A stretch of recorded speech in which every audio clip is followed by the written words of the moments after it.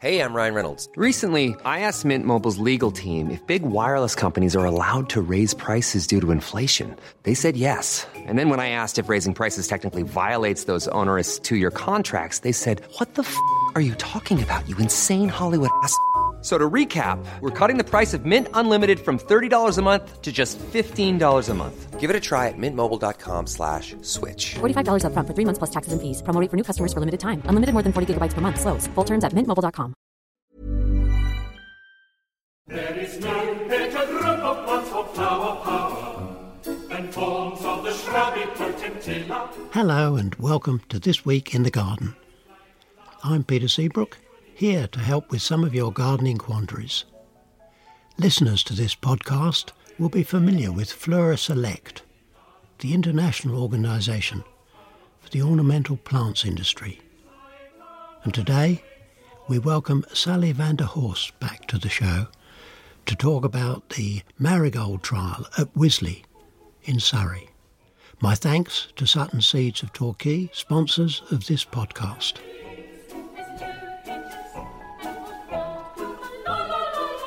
It's quite remarkable what a bit of rain will do.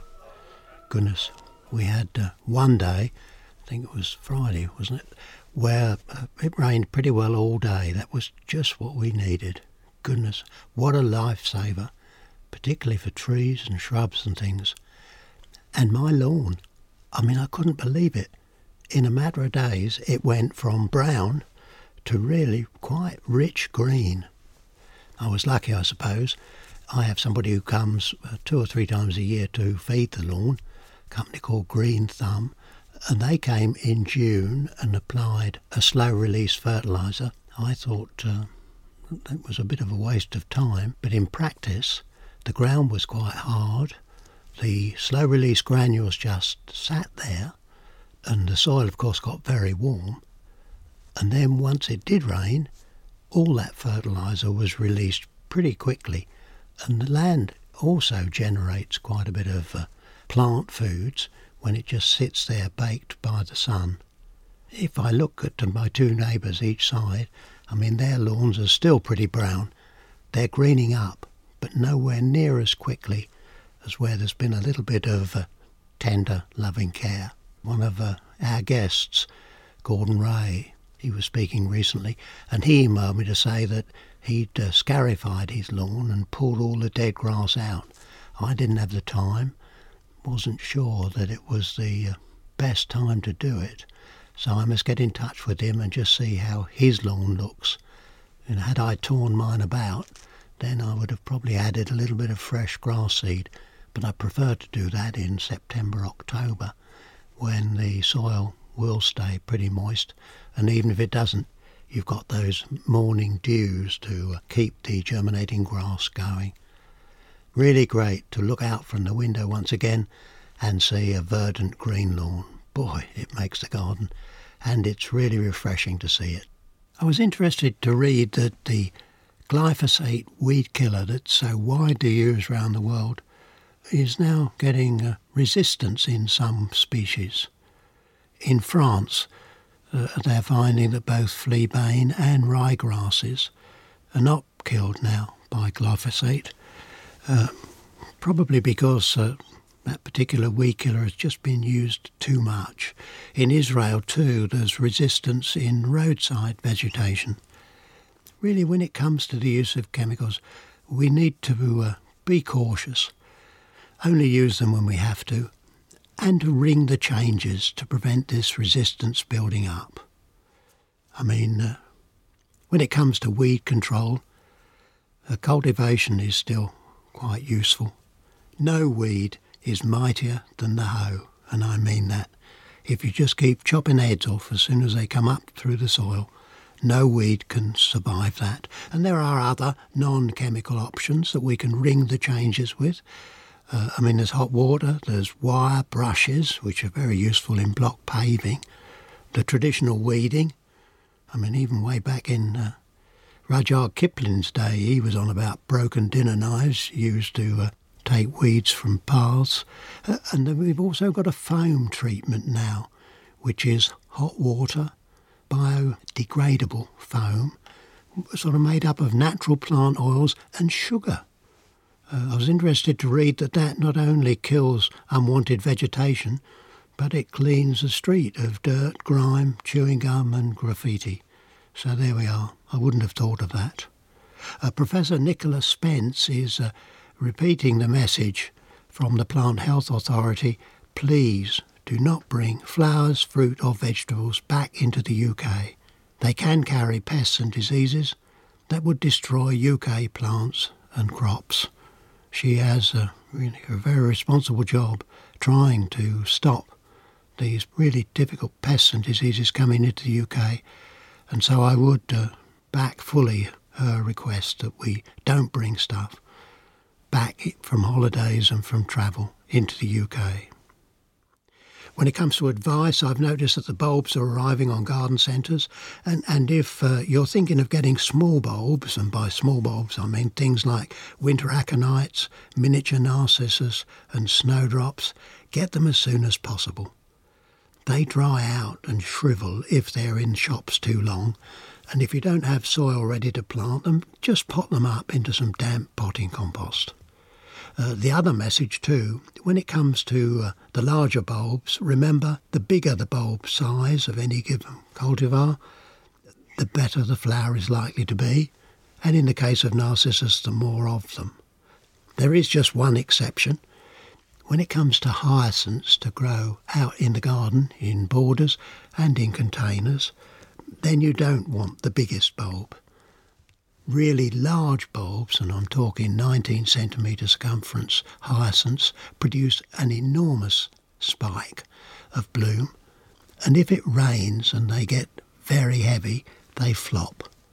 So when it comes to hyacinths for the garden, then we go to the middle size, but with all of the other big bulbs, go for the big size. Might cost you a bit more, but I'll tell you, you'll be more than happy with spending that little bit of extra.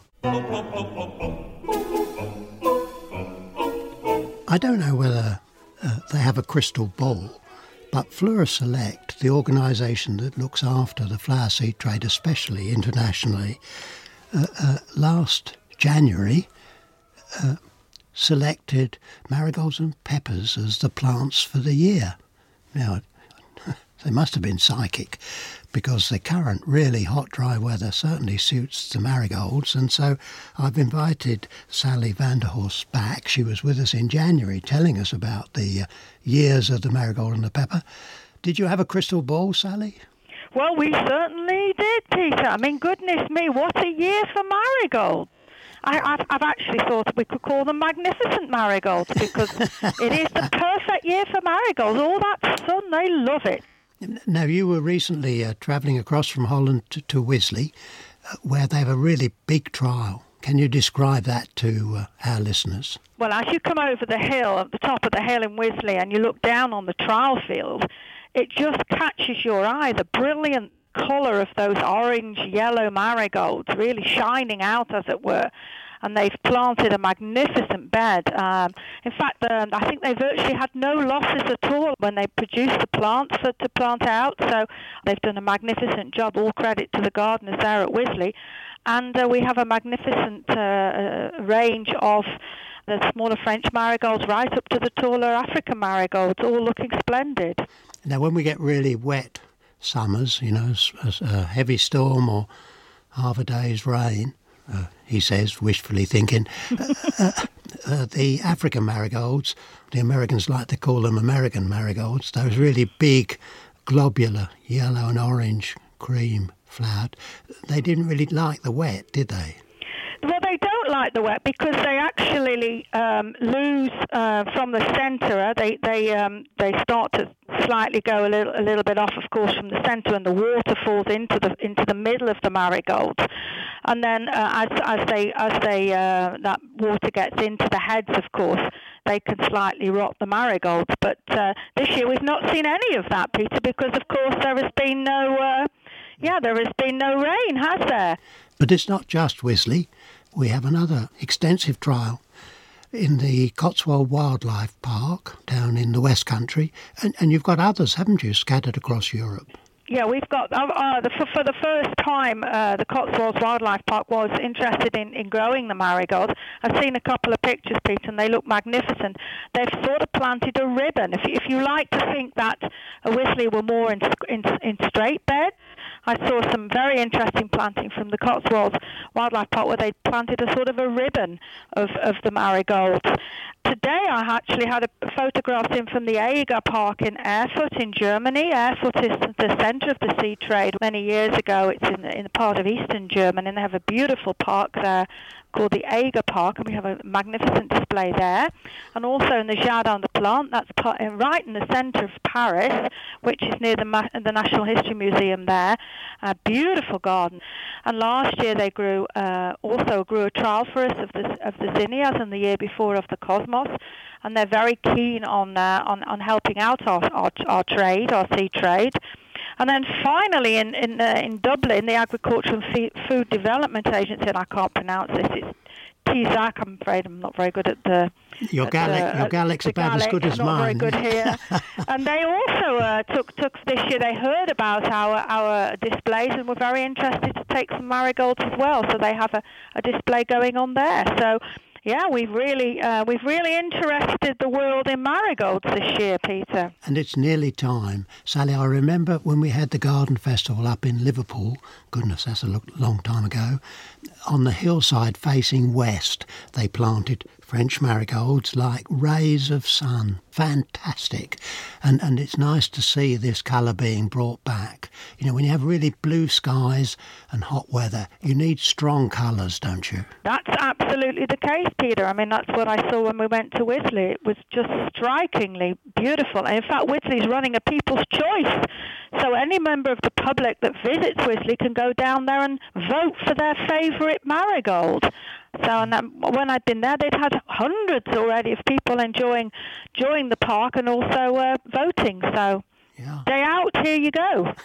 But you tell me that there's a lot of interest in marigolds in the Far East.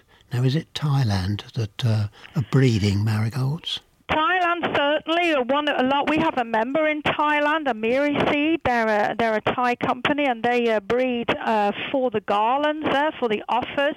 In Vietnam and all the Asian countries are interested in breeding marigolds for their garlands. If you think about a garland, that they string them together, and India, in fact, as well do that. And in Indonesia, they use the marigold heads in the little baskets that they put the offers in. So, yeah, there's quite considerable interest, and that's why a lot of the marigolds, especially the big-headed marigolds, are bred there.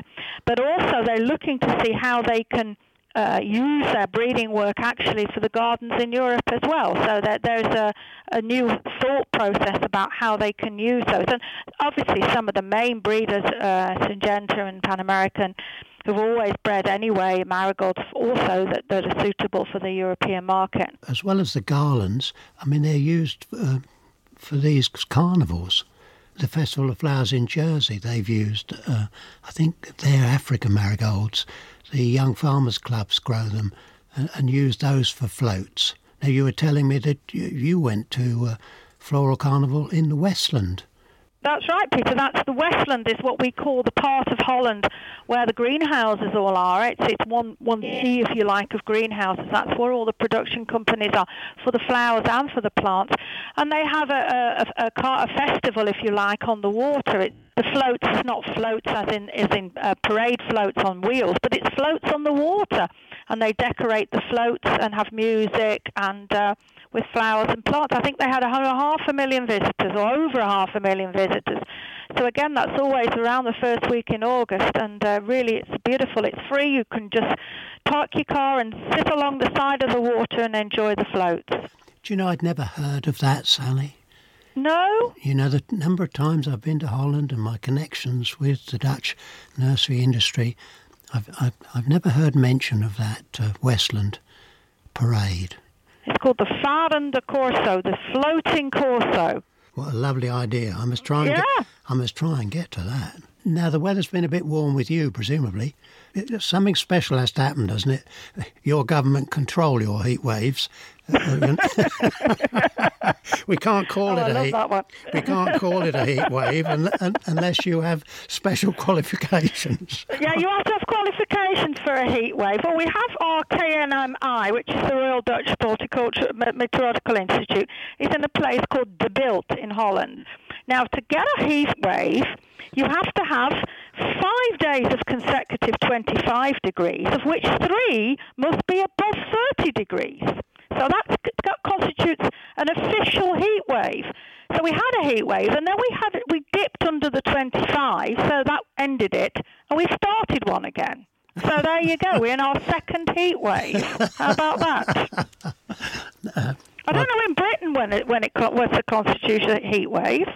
I don't know that. Do you know that, Peter? No, I don't think we have that sort of qualification. I can tell you that my daughter was up in the lakes last week, and they didn't have a dry day. Can you believe that? Yeah. I wish they'd just swapped one day's rain from the lakes back down into the southeast. Boy, I would have loved that. Now, Sally, what about next year? If you did a fantastic job with the marigolds and peppers for this year, what's plant of the year for 2019? Well, when we look at the plant of the year, Peter, the idea is to look at a plant which the consumer is easily able to sow. The idea comes from obviously we could take something like a petunia, which is a very widespread saleable product. But what we're looking at is we're helping, in this way, we're trying to help our packet seed companies a little bit, looking at products which is easy for direct sowing. And so we're going to take the nasturtium next year, which is a very nice, well-used traditional garden plant. So we will be doing the year of the nasturtium. Well, now you're going to work with the Monet Garden, because, I mean, they've really used nasturtiums beautifully, haven't they? Planted it each side of a gravelled sort of drive, and they use climbing nasturtiums, except that they just grow out over that, hard surface. Absolutely fantastic show. And especially in England, I understand nasturtiums are very popular. Yeah. Yeah. I mean, if you stick a few seeds into a hanging basket and the petunias or whatever it is you've planted burn out when you're away for a few days, the nasturtiums can put up with that and they fill the gap. We've got, things like Alaska with variegated foliage. Modern kinds, the flowers are well up above the leaves. Yeah, but it'll be a very good thing, won't it? Yeah, I understand that that's what they've been breeding for in the last years, to get the flowers above the foliage, which is most important. And they're spurred and unspurred, is that correct, Peter? Yes, on the back of the flower. And you can eat them, can't you? Do you eat nasturtium flowers? Yep, you can pick them and you can eat them. You can use them in salads, you can use them for decoration, and you can have them in your own garden and pick a few to put in a salad. So, yeah, we think it's a great plant for next year, and we think it's we as an organisation think it's a great plant for the public. So we hope that the gardens that have taken our varieties this year will do it again next year. Look forward to seeing that display, and of course going back to Wisley and see the show there. Sally, thanks for joining us. Wish you well, and greetings from Britain across to Holland. I'm interested to read that Lidl is going to have a too good to waste fruit and veg trial. At 122 of their stores, they're going to have 5 kilogram packs for £1.50. I'm going to say 150 pence for £1.50 of fruit and veg that's, just getting a bit near the sell-by date. And if that's a success, they think it could save 10,000 tonnes of produce being thrown out. Amazing world we live in, isn't it? Sounds like a pretty good deal, though. £1.50 for 5 kilograms of fruit and veg. Don't forget, when it comes to what's on, we have the Southport Flower Show today through to Sunday. And also in Belgium, it's the Begonia Carpet in the Grand Place. They have nightly concerts and music shows. So if you happen to be in Belgium in the next day or two, then just go and have a look. Fantastic how they build these carpets just with begonia flowers.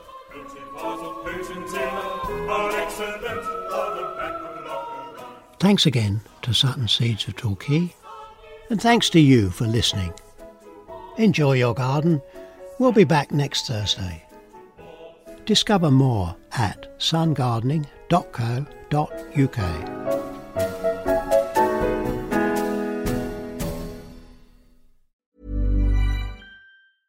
Even when we're on a budget, we still deserve nice things. Quince is a place to scoop up stunning high-end goods for 50 to 80% less than similar brands. They have buttery soft cashmere sweaters starting at $50, luxurious Italian leather bags, and so much more.